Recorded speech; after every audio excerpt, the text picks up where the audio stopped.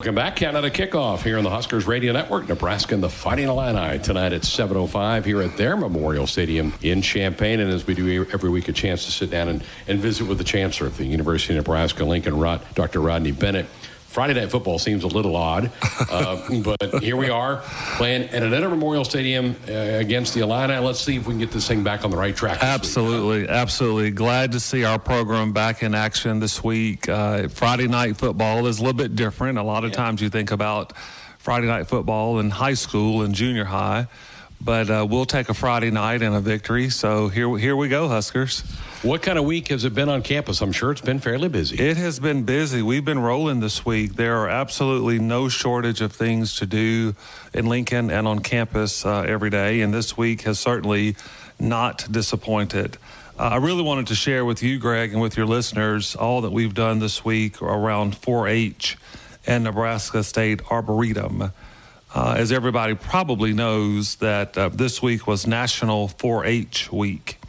And 4-H empowers nearly 6 million young people across the United States. That's a staggering number, and a number that a lot of people probably don't realize. And we have 140,000 young people who participate in 4-H across our state, the state of Nebraska.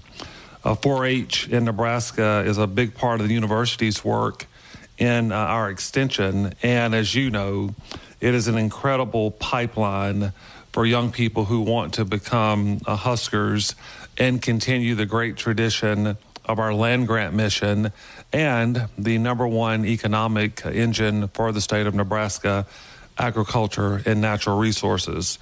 So we've been very fortunate to have that going on campus this week, and anything that we can do to contribute to 4-H and young people and sort of keeping the momentum going, we want to be a part of that.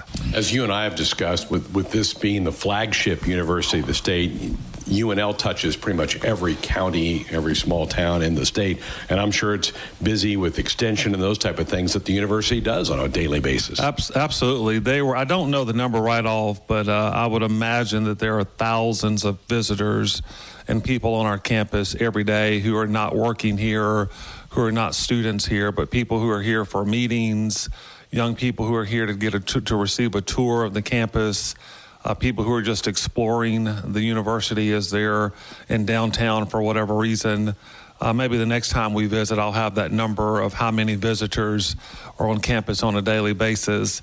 I think we thrive on the energy of walking out and looking out and sort of being in a high energy, high pace sort of metropolitan area where students are going about their day, just sort of living their best life and learning and interacting with each other. It's a pretty special place to be, for sure. It's a beautiful time of year on campus, too. Everything looks so green and lush, and the temperatures are cooling down, so it's a great time to go out and take a little walk on campus. It is. But I have to just tell you, earlier this week, I was a little bit surprised when the temperatures dipped down into, I guess, the 40s.